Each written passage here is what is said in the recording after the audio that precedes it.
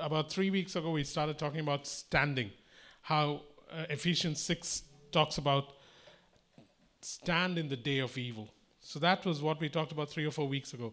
Then from standing, we moved to the sound of marching on the top of the trees, which is from 2 Samuel. And our conclusion was that when you stand here on earth, you fuel battles in the heavenlies. And that just as God said to David, when you hear the sound of marching on top of the trees, then I'll tell you to go forward. We talked about that. And so we talked about standing, we talked about the sound of marching and how standing here on earth fuels battles. Today we talk about this whole idea of taking a stance. And if you want to define stance is basically the way in which someone stands. It's a deliberate posture. The way in which someone stands. It's a deliberate posture. It's a deliberate posture. It's a deliberate posture. So it's one thing to stand, but it also matters how you stand. It matters how you stand. And so everyone has stances. I don't know if you're old enough to remember Hulk Hogan. Oh, you remember him? I mean, Hulk Hogan had this stance. Usain Bolt had this stance. John Travolta had this stance. The Maple Leafs have this stance. It just depends, right? So the point is, different people have different stances, and the reason you have a stance is it begins to show people the kind of stand you're taking. It's not enough to stand. One must have a posture that begins to betray the intent of your heart in terms of how you stand. And so in the kingdom, our stance must portray three things. One, our stance in the kingdom must portray our ability to steward things well, must portray our ability to advance well, and must portray our ability to be fruitful. That's the kind of stance that we take here on earth. If you are someone who's been transferred from the kingdom of darkness into the kingdom of the Son, then the stance you take on earth, the posture you adopt on earth, the readiness that you display, must display these three things. That I am someone who takes a stance that lets the world know that I'm here to steward things on God's behalf. 2, I'm here to advance things on God's behalf. 3, I'm supposed to be someone who bears fruit for God. And it's a posture that takes us back to Genesis 1, 26 to 28, where it says in the Genesis mandate that, listen, I want you to steward, I want you to advance and subdue, and I want you to be fruitful. Those were things that were said to Adam right off the bat. It's a posture that fulfills the Genesis mandate. And if there is one thing common to what God wants us to do here, then it is the ability to be faithful. Our stance has to be faithful. And faithfulness releases tons of things, man. Faithfulness releases joy. Faithfulness releases life. Faithfulness releases trust from God. Faithfulness releases domain. Faithfulness releases dominion or rule. Faithfulness releases these things. Our stance is one that stewards faithfully. Our stance is one that advances faithfully. Our stance is one that bears fruit faithfully. And as we go into this further, you'll realize why this is so critical to our standing here, guys. Faithfulness increases your joy. Matthew 25:21 says that because you were faithful, he says to the servant, enter into my joy. Faithfulness increases trust. In 1 Corinthians 4:2, it says that one must prove himself faithful, and when he does, he wins the trust of God. Faithfulness releases life. Revelations 2:10 says that if you are faithful to the end, I will give you the crown of life. Faithfulness increases your domain. He says to the servant who traded with 5 minas and made them 10 minas, he says to them, listen, I'll give you 10 cities that you are charge over. Faithfulness gives you power over the nations, Revelations 2:26. If you are faithful to the end, I will give you power over nations. One of the things that this church just thrives at is power over nations. Not that we have anything of our own to do, but God will give us the nations. We'll talk about that some more. And it applies to everybody here, eh? The strange thing about any church is what is given to the church actually belongs to its people. So if God says, I give you nations, then it means that, listen, if you so choose, you can have the nations in Vancouver or you can have the nations outside Vancouver, because this is the inheritance I'm giving you. We'll talk about that a little later. But the point is, guys, once we are faithful, these are the things that are released to us. My faithful stance will release to me joy, which is strength.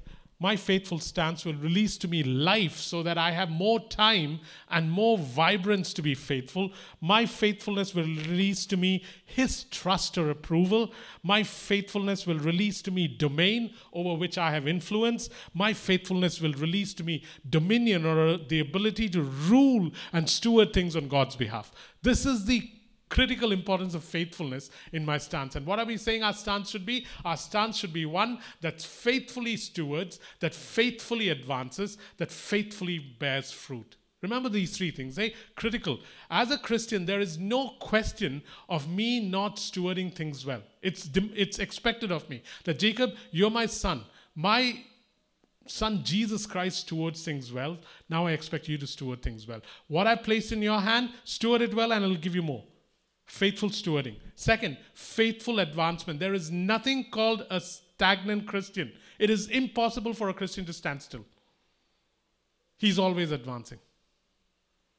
Any Christian who's standing still is a Christian who is just on the verge of backsliding. You cannot stand still. Stagnation and Christianity don't go hand in hand. And so we cannot use our age, our jobs, our busyness, our physical, mental, emotional, financial conditions as an excuse for stagnation. None of them stagnate spiritual life. And finally, there's a faithfulness in bearing fruit. As in, it's not enough that I'm stewarding things well. It's not enough that I'm advancing in the causes and the desires of God. I must then show evidence by bearing fruit. And it goes back to the Genesis mandate. Any questions on that before we go on? It's advancing is to take territory that is not yours yet, but has been given to you. Once you step into that territory, in that territory, you must be fruitful. So in the Genesis mandate, God says to Adam, listen, I want you to go subdue. But after you subdue, I want you to replenish the earth and be fruitful. It is not enough to take what God has given you. Now that you have taken what God has given you, it must be fruitful. It must bear the God kind of fruit. And so it all begins with, what do you have in your hand right now, Moses? Or what do you have in your hand right now, woman of Zarephath? What do you have in your hand right now, little boy with 5 loaves of bread and 2 fish? What do you have in your hand right now? Show me how you faithfully steward it. We're always asking for more so that we can show God how well we could do if we had more. And God is saying, what do you have in your hand right now? Show me what you got in your hand right now and show me how you can steward it well and see what I'll do with it. Which is great because then no one's exempt. Eh? You don't need to have stuff to show him that you are able.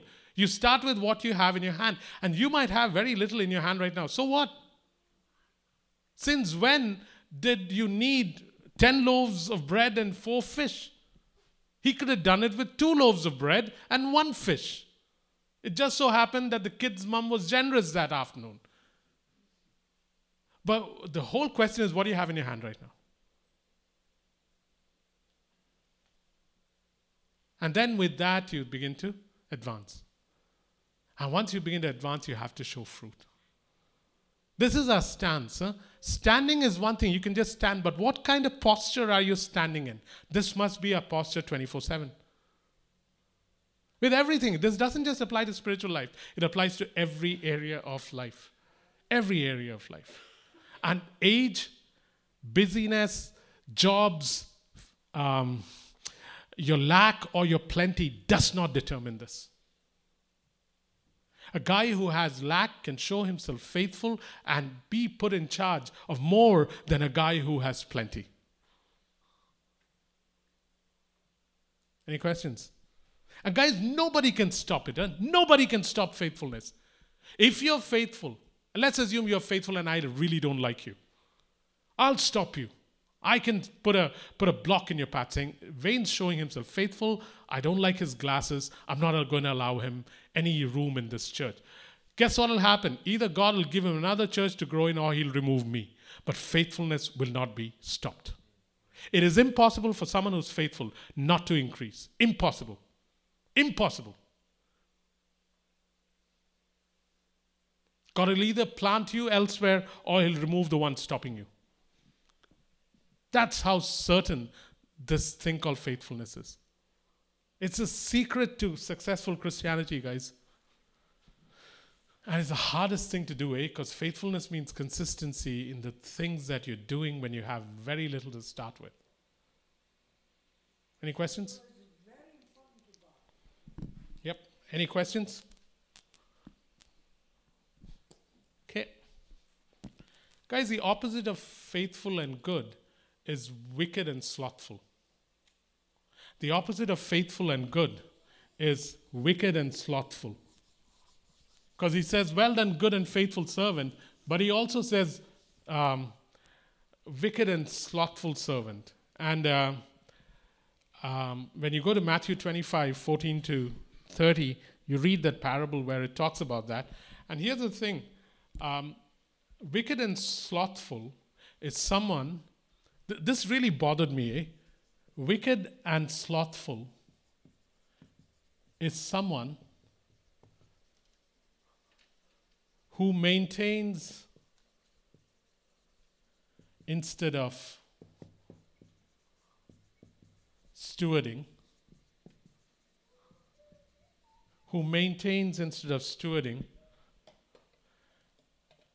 and preserves instead of multiplying, and preserves instead of multiplying or gaining. That's what God calls someone who is slothful and wicked. He says one who is slothful or wicked maintains. He doesn't steward. He just maintains what's been given to him. Who does God call slothful and wicked? He calls the guy who took the bag of gold he had and buried it. He maintained it. He didn't transact business with it. He just maintained it. And so he calls the one who maintains and does not steward it, he calls him slothful and wicked. He calls the one who preserves and does not multiply slothful and wicked. Scares you, because you think that if you maintain and preserve, that should be good enough. But it ain't, because he wants you to multiply anything that's put in your charge. And then he also calls wicked and slothful those who have a wrong image of him. Those who have a wrong image of him. Because he tells the servant, you thought I was a hard master. You had a completely twisted image of me. Wrong image of him. And the problem with having a wrong image of God is if you have a wrong image of God, you have a distorted identity of yourself. You have a distorted identity of yourself. Because if we are made in the image of God and your image of God is wrong, then your identity is distorted. If you're made in the image of God and your image of God is wrong, then your identity is distorted.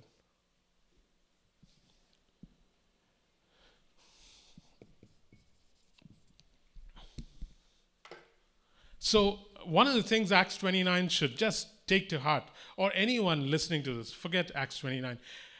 One of the things we need to take to heart is that we cannot live life. None of us sitting here can live life that preserves or maintains. Our lives must show gain, multiplication, stewardship. And by stewardship, all I mean is if he's put you in charge of something, he expects you to be responsible and he expects you to transact with it and increase it and distribute it. Stewardship takes care of all those things. Being responsible for what you've been put in charge with, being able to multiply it, being able to distribute it. Always for the sake of someone else, never for your own sake. And so here we have one who is wicked and slothful. Let's assume God called me wicked and slothful. What he would mean is, hey, Jacob, you've been maintaining things instead of stewarding it. You've been preserving things instead of multiplying it. You have a wrong image of me, and therefore you have a distorted identity of yourself. And none of us can say, but I'm old, I'm this, I'm that, I don't have much. Great, start with what you have. Start with what you have.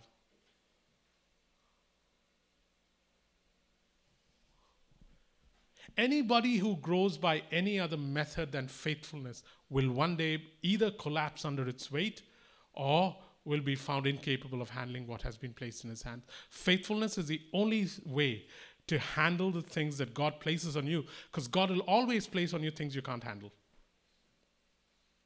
Faithfulness is the only way. Any questions?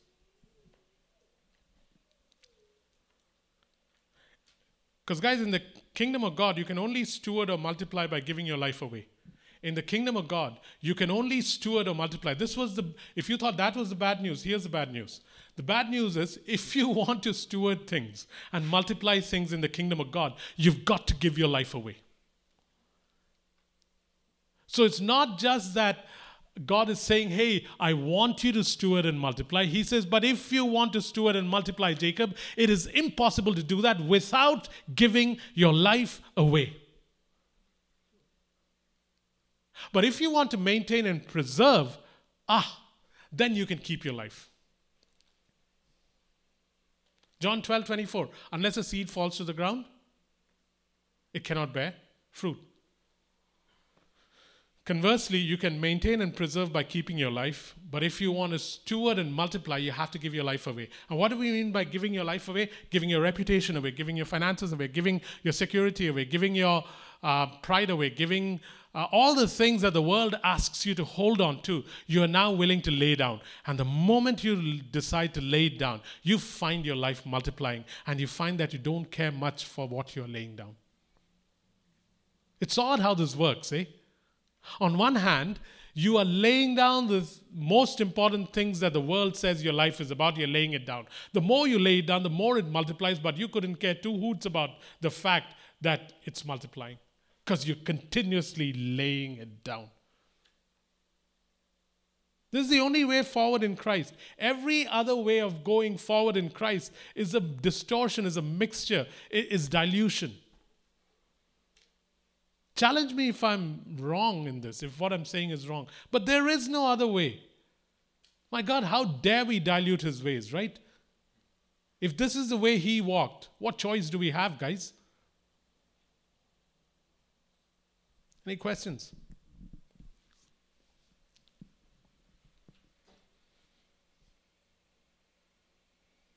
Feel free to ask.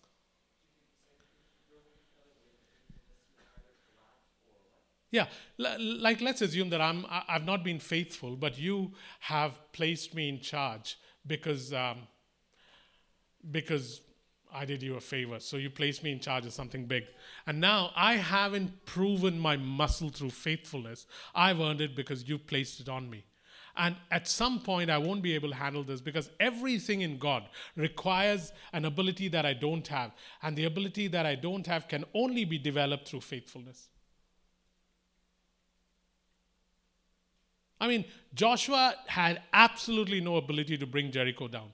But he had one thing, faithfulness. I will do what you tell me to. I will go around that city 7 times. I will just be faithful. Otherwise, he can't bring the city down. David did not have the ability to bring Goliath down, but he had proven himself faithful with the lion and the bear. But Goliath was a whole different ballgame, but he had to prove his faithfulness. He did not have the ability to be a king. He was a shepherd boy who used to sing in the wilderness. And yet, he then had to spend 2 years running around from Saul, and in the process, built his leadership, built up men, built up the mighty 30. He had people trust him. He took on something he was not able to, but he proved himself faithful through the desert. Time and time again, you take anybody in Hebrews chapter 11 or any person in the Bible that was worth his salt, and he always ended up doing something that was beyond him, but he did it because he proved or she proved herself faithful over a period of time. And they were old and young, they were poor and rich, they were able and unable. You had 84-year-old, 85-year-old Caleb, and you had 80-year-old Barzillai. You had 120-year-old Moses. Because as we get... Sorry, go ahead, please. No, I'm saying that everybody had to prove themselves faithful. For 40 years, Moses had to prove himself faithful. 40 years.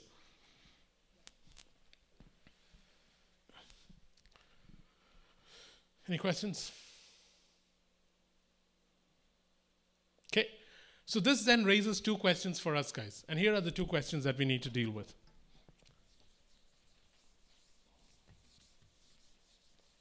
Remember, we said that one, we have to steward what we have. Two, we have to advance. You cannot separate this. Please remember, you cannot separate this.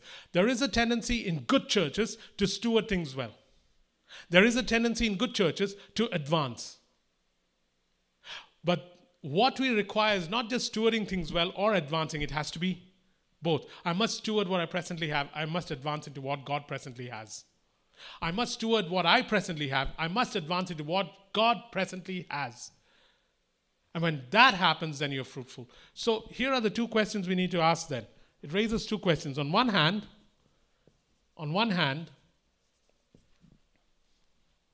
what and how am I doing? What and how am I doing with what? With that which I have been given.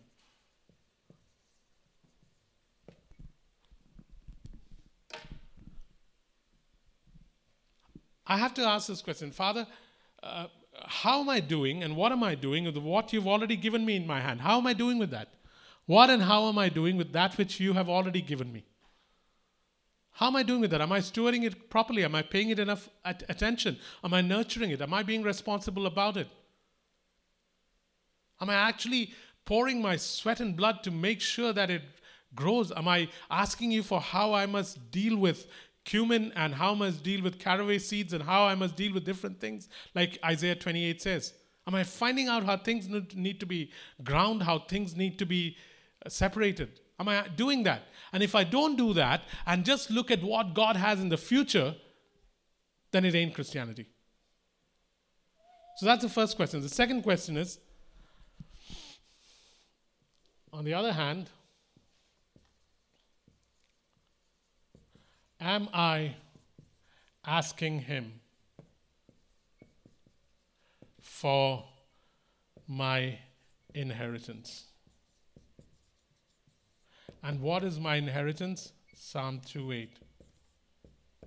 The nations.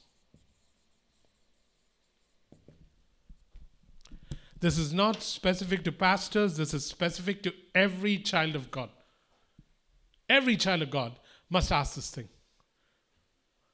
So on one hand, Father, given where I'm at, given my age, given my job, given where I'm living, what do I presently have, and how am I stewarding that? How do you think I'm doing with that? And the second thing is, Father, what about the inheritance that you want to give me? And what is the inheritance that you want to give me? Across this room, the inheritance that you receive is the same inheritance that your elder brother received. Nations.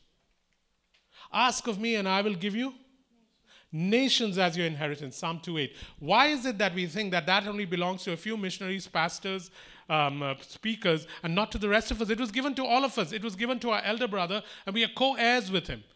How we go about it may be different, but how could you and I ask for anything less? It's like King Xerxes stretching out his scepter towards Esther and saying to her, ask of me half the kingdom. She didn't ask for half the kingdom. She asked for her people. What are we asking for? We don't want half the kingdom. That's a prosperity gospel. What we are asking is, give me people, oh God. Give me the people. Give me nations. It's the same thing our elder brother asked for. How we go about it, we can flesh out. But please understand that all of us ask for the same thing. Questions?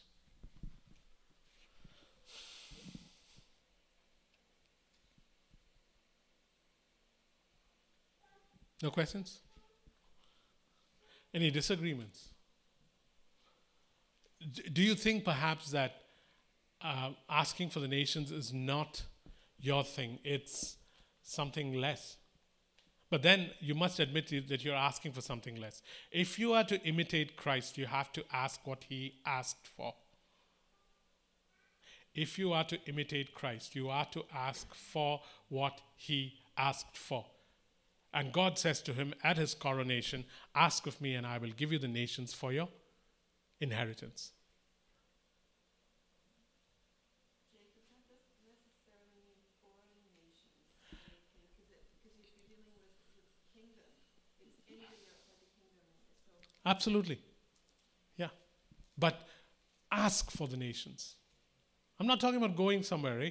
We'll come, I can assure you all of us will not go to the nations. It's not the way God works. God doesn't make bricks, he makes stones. They are different. So I'm not talking about all of us going off to different nations. No. But ask him for the nations. At the end of the day, when we talk about nations, we are talking about the thing we sang in that song. 8 billion different, what's that line? 8 billion. I can see your heart 8 billion different ways. I love that line. And what's the next line? Every precious one, a child you died to save. I can see your heart 8 billion different ways. And these 8 billion are spread across nations. And so some of us may not go, some of us may go, but the point is 8 billion different ways that his heart has expressed itself must now be gathered in. And that is your inheritance. That is your inheritance. We are his portion, he is our portion, but this is our inheritance, guys. And this is the only thing that the church and Christians are supposed to aim for. Everything else is what has been brought in over the last few hundred years.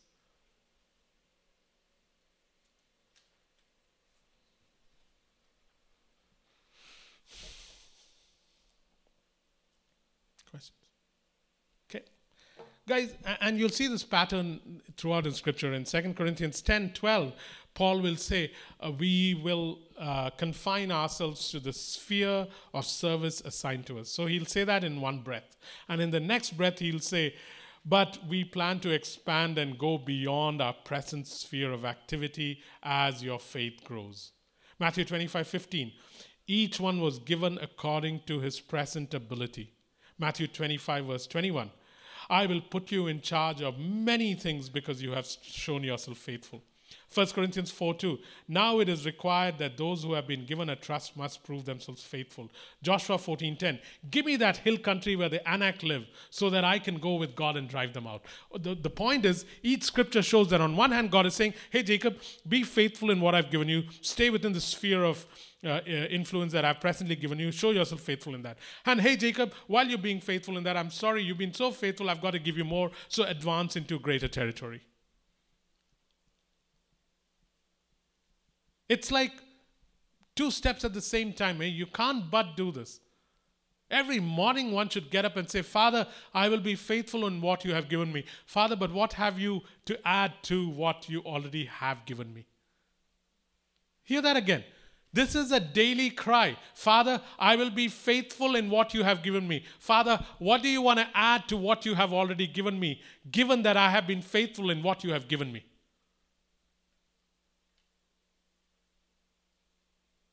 Oh my God, may age not stop you. May age not stop you. Because I'm telling you something, faithfulness gives you life. I'm talking about real physical quickening life. Faithfulness gives you life. Faithfulness gives you joy. And if you have life and joy, it's a potent combo, man.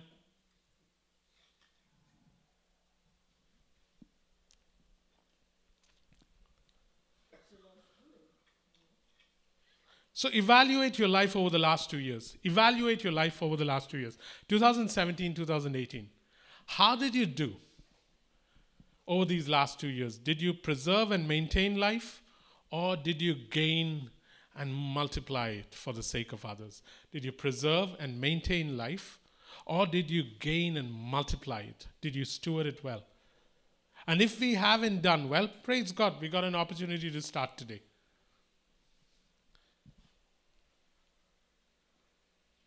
Did you preserve and maintain life over the last 2 years? Or did you gain and multiply it for the sake of others?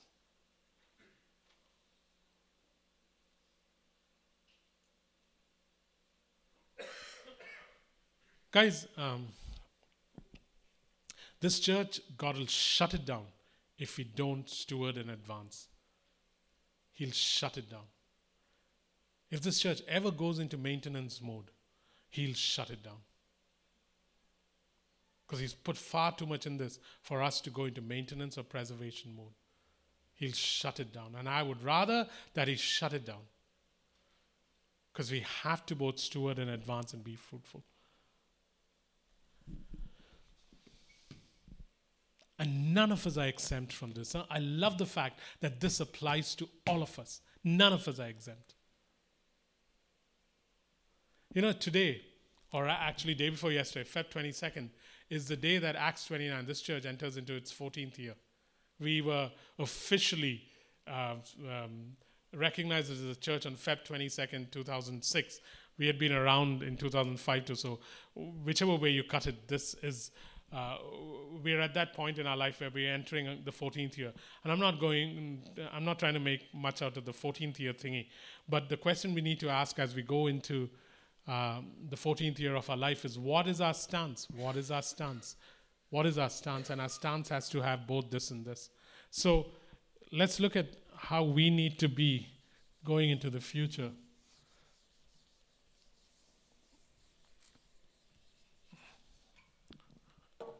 So here are some things that we can't let go of. What is our stance? The first stance we have is steward faithfully what has been given. Steward faithfully what has been given. Steward faithfully what has been given. And what have we been given? Here are some of the things that we already know that we have to hold on to. We must live the teachings of Christ and His apostles. Live the teachings of Christ and His apostles. If you want to figure out what the teachings are, 2 Peter 3 verses 1 and 2 will give you an idea, where it says, go back to that which the holy prophets had uttered and that Christ had commanded and that was given to you through the apostles. Basically, is the epistles and the gospels and some of the sayings that prophets of old had spoken of that pointed towards Christ and what He would build here on earth. And what is He building here on earth? The church. The only thing that He's still building here on earth is the church. So the first thing, steward faithfully what has been given. These are some of the things we'll have to steward faithfully. Can never back off on this. Live the teachings of Christ and His apostles. Live the teachings of Christ and His apostles. 2, teach the teachings of Christ and His apostles. Teach the teachings of Christ and His apostles. Christ put it this way, teaching them to observe everything that I have taught you. Matthew 28. So live the teachings of Christ and His apostles. Teach the teachings of Christ and His apostles. Why? So that we may bear accurate witness in a watching world. So that we may bear accurate witness. These are things, guys, if we miss out on, then we've lost what has been gained over the last 13 years. So it's my responsibility and your responsibility as leaders and parts of this church, part of this church, that we will continuously learn to live effortlessly the teachings of Christ openly. And we will teach the teachings of Christ anywhere and everywhere we go, be it one person or 20 people or 100 people or 1,000 people. Why? Because we want to cultivate an accurate witness, because the world is watching. 3, rally your life and your family around the teaching,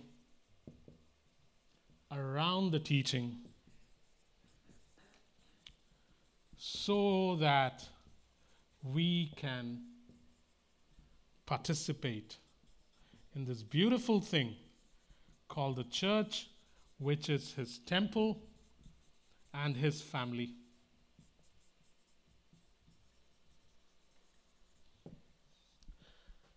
Rally your lives around the teaching so we can be the church. Yep. Yeah. Yeah. One of the things that's required of us as we go forward is not to forget these things that we've established since 2015. That we'll rally our lives, we'll rally our jobs, we'll rally our possessions, we'll rally our monies. We rally as in we bring everything and center it around, put the focus on on the one thing that we are supposed to become here on earth, which is the church, which is the temple and his family, the temple of God and his family. Remember talking about this, right? For those of us who missed out on it, quick diagram that will bring us back to reality and which will shock us and perhaps cause us not to come back here is the usual formula is me and my family are at the center. We will occasionally serve the church. We will use 10% of our monies to help God's business. We will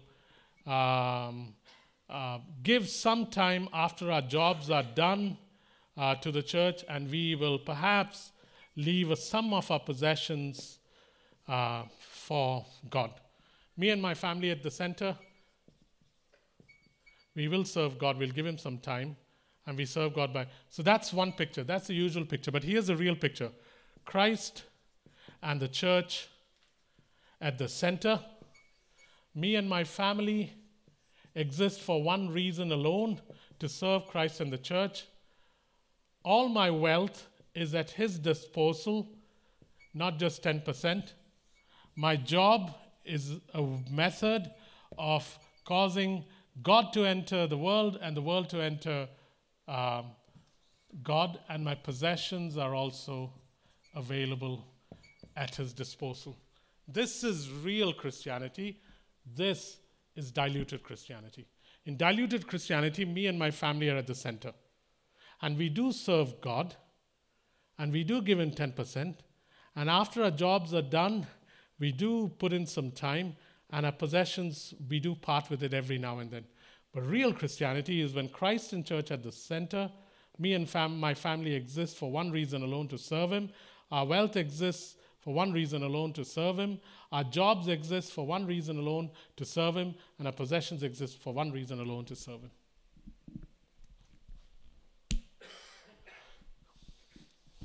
If you don't believe this, check out Matthew 10 and Luke 14.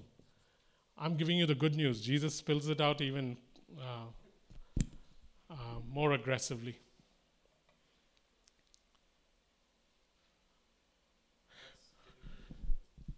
This is giving your life away.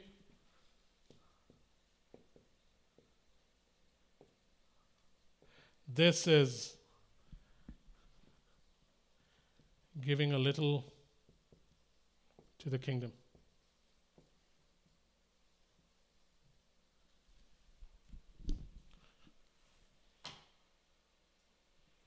Any questions? We've been through this before, so I'm assuming you don't have any questions. You should have asked them 2 years ago. Okay.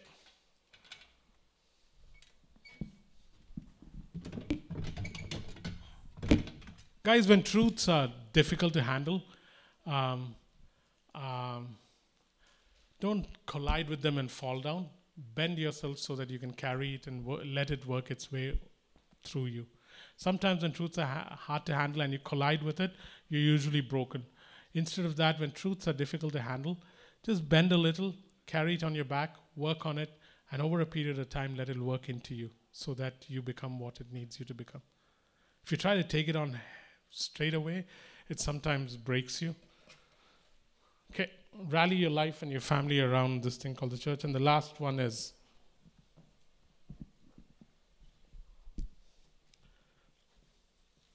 rally the church around mission. Rally the church around mission. Rally the church around mission. We rally our families and our lives around the church, and then we rally the church around mission. And the moment we rally the church around mission, it means that we begin to proclaim and demonstrate the gospel.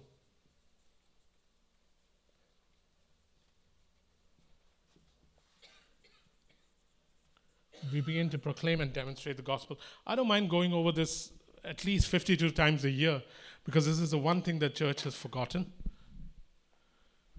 Any questions on this? So my responsibility as a pastor is very simple. I must encourage us and model what it is to live the teachings of Christ and his apostles. I must teach the teachings of Christ and his apostles and must practice them myself so that we may bear accurate witness in the community. Third, I must rally my life and my family's life and encourage you to rally your life and your family's life around the teaching so that we can participate in this beautiful thing that Christ has made, which is called the church, which is the temple of God, as in where he dwells, and the family of God, where he is father and we are children. But it is a profitable family business. This is not some family business where profits don't come in. Like I've said before, we have a God Father and he runs a profitable family business. And then we rally the church around God's mission. And what's God's mission? I've come to restore the world. And you are the voice through which I will restore it. So therefore, proclaim and demonstrate the gospel. Guys, I don't mind going over this again and again because after having gone over this at least 100 times, we still sometimes struggle with this, right? So it's worth going over again and again. Any questions on that?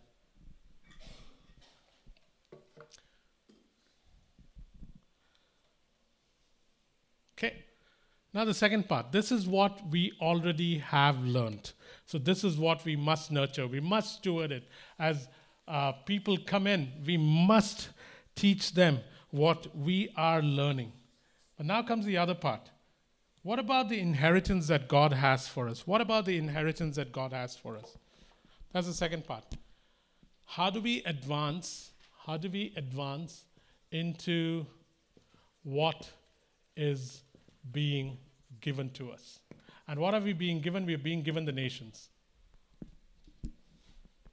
So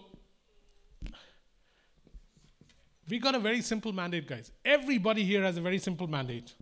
From Jerusalem to Judea to Samaria to the ends of the earth. That's your mandate. Doesn't matter who you are, the mandate is common. That's the only mandate we have. From Jerusalem to Judea to Samaria and the ends of the earth. Everything else we do, your job, your vocation, your salary, your family, everything serves a simple mandate. From Jerusalem to Judea to Samaria to the ends of the earth. There is no other mandate. If there is another mandate, please raise your hands and let me know. And if it is biblical, I'll wipe this off the board.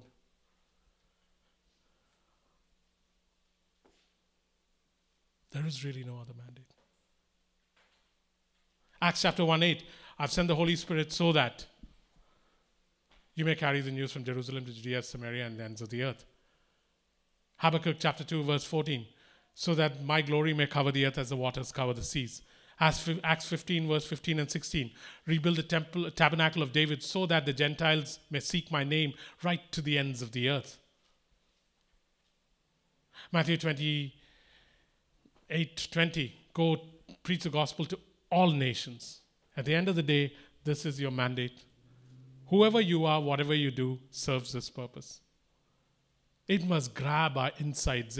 I have the advantage of being a pastor, so it grabs my insides because that seems to be one of the main things I'm doing. For you, it might be a little more difficult to grab it just because there are 20 other things that you do besides what I'm doing.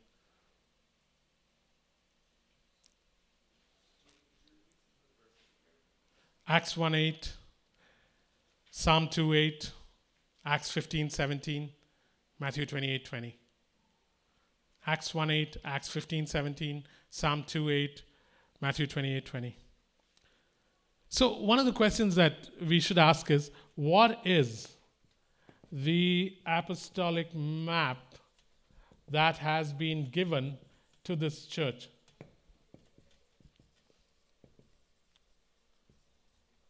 Guys, think of it this way. If you were in Israel and you were one of the tribes, and so there was this famous Israelite tribe called the Bergmans, and another famous Israelite tribe called the Calahans. And so when they come into the land, God says, Calahans, you shall get this part of land. And then the Calahans had their clan, and so each clan got a certain amount of land. The same with Bergmans. The Bergmans would get a piece of land, and they would have to cultivate their own little plots. In the same way, What is the apostolic map that has been given to this church? Because once we have a look at it, you can decide which part of the land God wants you to have and which part of the land you would desire to have. God likes both, eh? He likes to give you, and he also asks you, what do you want? With Caleb, it was Caleb going and asking Moses, hey, Moses, can I have that? That was not allotted to him, but he was asking for that. He also got land allotted to him. God does it two ways. Jacob, what do you want? I'll give you that. And Jacob, by the way, I also have something for you. You get both. You get what you want, and you also get what he is giving. And if you have an idea of what this church has been given, then I would suggest to you that you can begin to pick. Look at the map that is before us. Ryan, you want to go to the next slide? Guys, what's your pick here? What do you want? Do you want the households in Vancouver? Do you want Delta? Do you want Maple Ridge? Do you want Abu Dhabi? Or do you want Cardiff? Do you want India? Do you want Hong Kong? Do you want New Zealand? Do you want Sao Paulo? Do you want South Africa? Do you want Lithuania? Do you want Hanoi? Do you want Izmir? Do you want Tokyo, Jodhpur, Cairo, Naples, or New York? The ones in italics are the ones that are already done, so you can't have them.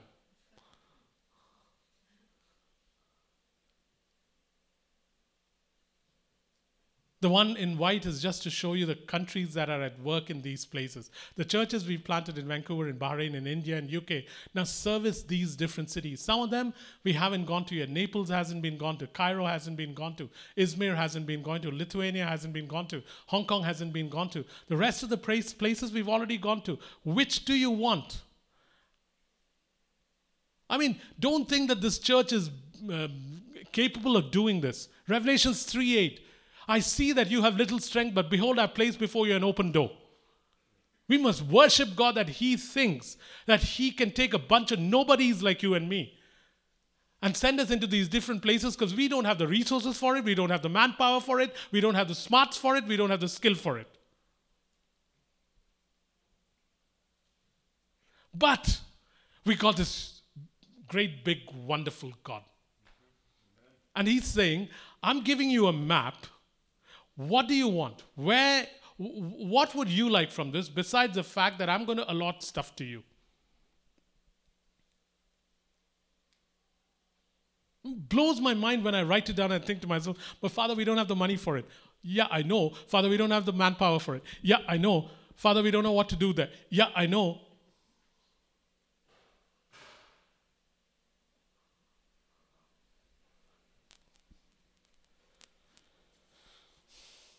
What does he want from us? Faithfulness in stewarding, faithfulness in advancing.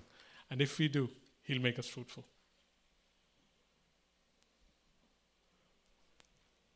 Some of us may not go to these places. There are different ways this can be supported. I'm not talking about finances, guys. Finances are the least of the problem, eh? Finances have never been the problem in mission.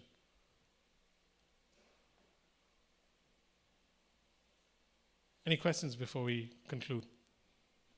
Some of us may have an outward mobile call where the intent is go to different nations. Some of us are meant to establish things locally. Praise God that we have both in this church.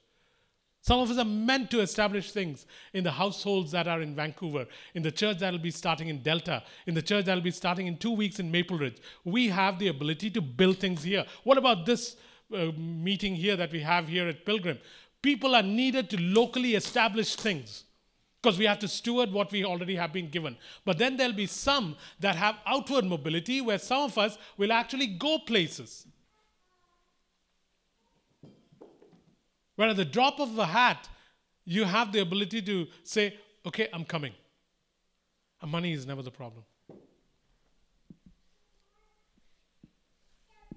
I don't mean it. I'm not just shrugging it off and saying money is not the problem. I realize everything needs money to run, but money has never been the problem. I pray, God, that you take time to figure out where you want to go, if you have a desire to go. But once you have desired that you want to go to one of these fields that have been given to Acts 29, then you need to muscle up and present yourself ready, willing, and approved. Muscle up and present yourself ready, willing, and approved. It is not enough for me to say, I want to go. Once I say, I want to go, hey, there's a reason I don't go hiking with you up the grouse grind. I'm not ready to do it. I don't have the shoes for it, and those are the smaller excuses. But if I say that, yes, I want to take the top of Grouse Mountain, then I'll have to muscle up. I'll have to present myself ready, willing, and approved. It's one thing to desire something. It's another thing to be approved for it because you're ready. So here are 4 categories that I pray God we'll remember. And one, in every church there are people who are able and available. This is a rarity in most churches, able and available. But fortunately, in this church, I'm surprised at how many are both able and available. This is usually a rarity. The second category is able and unavailable. This is the most common category in churches. And there are valid reasons, perhaps, but valid reasons aren't right reasons. They are just valid. Able and available is one category. Able and unavailable is the second category, where you are able, you really want to, you're able, but you're not available. That's the most common category. The third category is unable and available. And if you're unable and available, then it is the responsibility of the leadership to make you ready. Responsibility of the pastor and the leaders to make you able. What normally happens in churches where people are not able is that pastors just frown at them, put them on the side, make them do the ushering, and then move on with guys who are better. And that is completely wrong. If I'm available and I'm unable, it is then the leader's responsibility to make me able. And then there's the last category, and the last category is unable and unavailable. This is not Christian, and if this is someone's condition, then someone must question whether they're Christians. Because as a Christian, you can't be unable and unavailable. They just don't go with your Christianity. These are the 4 categories that we fall into.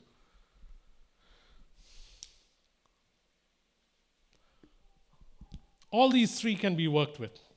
This one can't be worked with.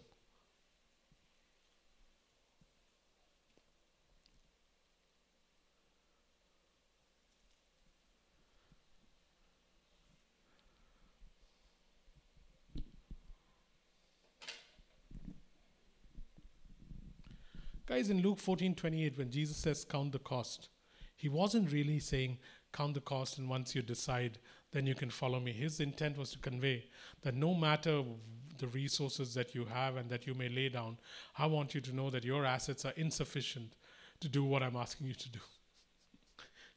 That's more along the lines of what he was saying. He wasn't saying, Jacob, count the cost and then decide if you can follow me. He was saying, count the cost and you'll find out that regardless of how much you lay down, what you have just ain't enough to follow me.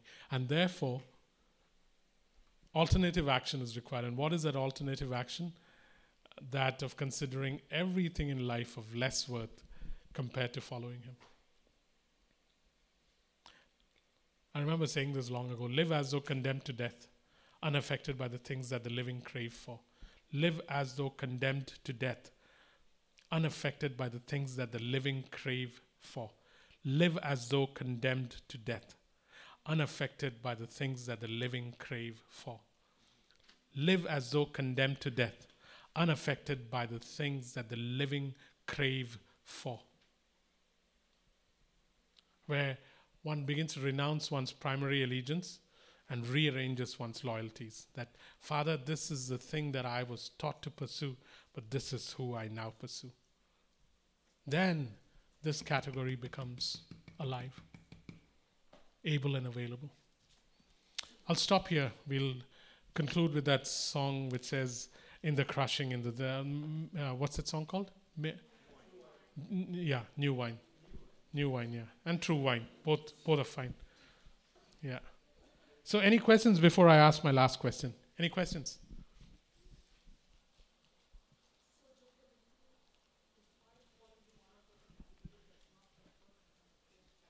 Can you speak a little louder?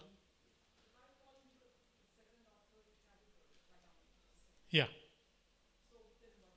Okay, if you fall into the third category, then it's my job to make sure that you're made able. If you fall into the second category where you're able and unavailable, then all you can do is try to take the horse to the water, sprinkle salt in the oats, and see if it'll feel thirsty at some point. Because if you're unavailable, there's nothing one can do to make you available. It's a decision that you have to make. Guys, the only reason we are unavailable for something is one, because we are physically not capable, or two, because we have other priorities. I wish there was some other spin I could put on this that would make it more palatable. And there's nothing wrong with other priorities. Remember, we are not talking about going out to different nations. All of us will not go to different nations. I'm just saying that one must be available for one simple thing. Through our jobs, through our motherhood, through our work in the kitchen, through our work throwing out the garbage, through our work in our lawns, through everything that we do. We have just one mandate that is common. Jerusalem to Judea to Samaria to the ends of the earth.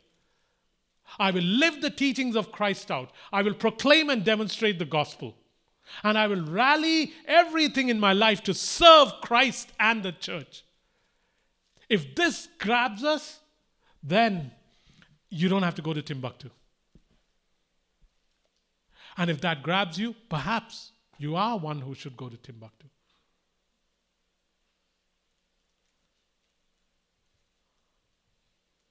So we're not saying that if you make yourself able and available, we're going to pack you off to Izmir. Though I'd love to send you there rather than me go there. Because I heard it's not a very nice place. But the point is, it's not to pack you off somewhere. It is to say, Jacob, this is the only thing I live for. This is the only thing I live for. This guy just got a job, right?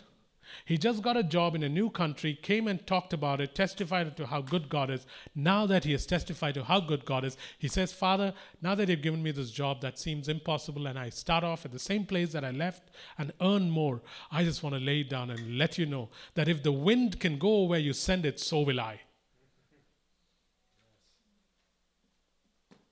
Count your blessings, renounce them one by one. Not recount them one by one. Renounce them one by one.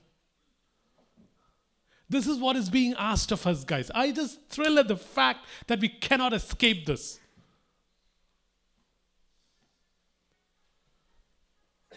That's okay, Joan.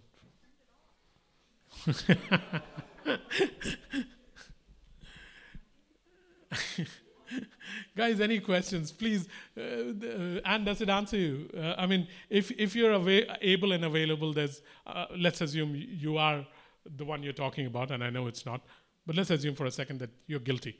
So you're able and you're unavailable. There's nothing I can do about it, nothing Kamal can do about it. We just have to wait till your priorities will shift so that you become available. And the great thing is we do not have the ability to do this. When I look at that list, on one hand, I can pat myself on the back and say, wow, what a great church. And then on the other hand, realize immediately that we do not have the ability to do this. We are too small in numbers. We don't have the money. We don't have the smarts. And then you have to worship saying, oh God, you are the one who opens doors that nobody can shut. You're the one who shuts doors that nobody can open. Any thoughts, any questions, guys? I pray, God, that it grips your heart, man. Yeah.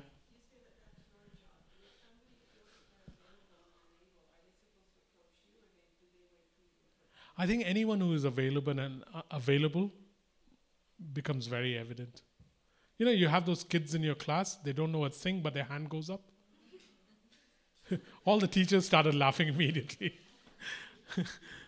Every teacher in this room just, because there are these kids who don't know the answer, but their hands go up immediately. You know there is a willingness. They desperately want to be available, but they're absolutely unavailable.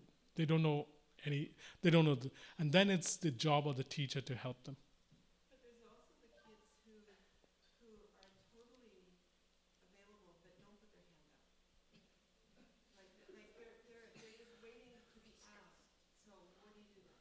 then it's your responsibility to spot it and encourage them. Guys, leaders have a tremendous part to play in this, where one has to go by not what you see, but what you see inside someone and extract it and raise them. We're starting the church in Delta on March 31st. It's starting the church in Maple Ridge, March 14th. I'm going to Hanoi, March 17th. Going to Lithuania, April 2nd. Going to Izmir, not me, you. If you think that this is something God has for you, let me know. And just because you let me know doesn't mean you'll be going. You'll have to muscle up and prove yourself approved. But it'd be so awesome if some of us went, some of us established things at home. Because your mandate is very simple. Jerusalem, Judea, Samaria, ends of the earth. Our stance is very simple. We steward what we have, and we keep advancing so that we may be fruitful. Yeah? Cool. Hey, do you want to just sing that song? And as we sing this song, I want you to ask this question. Are you able to rearrange your heart and your head so that these things grip you more than your job, your security, your possessions? Can you rearrange your heart and your head, your feelings and your thoughts, so that what grips you is Jerusalem, Judea, Samaria, and the ends of the earth? What grips you is Delta, Maple Ridge, Izmir. Can you rearrange your priorities so that these things that we talked about grips you? Can you and I say, Father, for this I live and for this I die? Your purpose, your pleasure.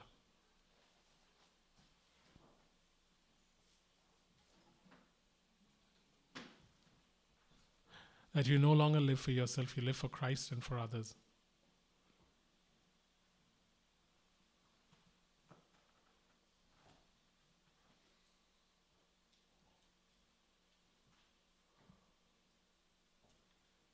That the intent is, oh God, can I proclaim and demonstrate the gospel so that others too, 8 billion others made in your image, can get to experience what I presently live. I just start singing, guys, because I won't stop talking.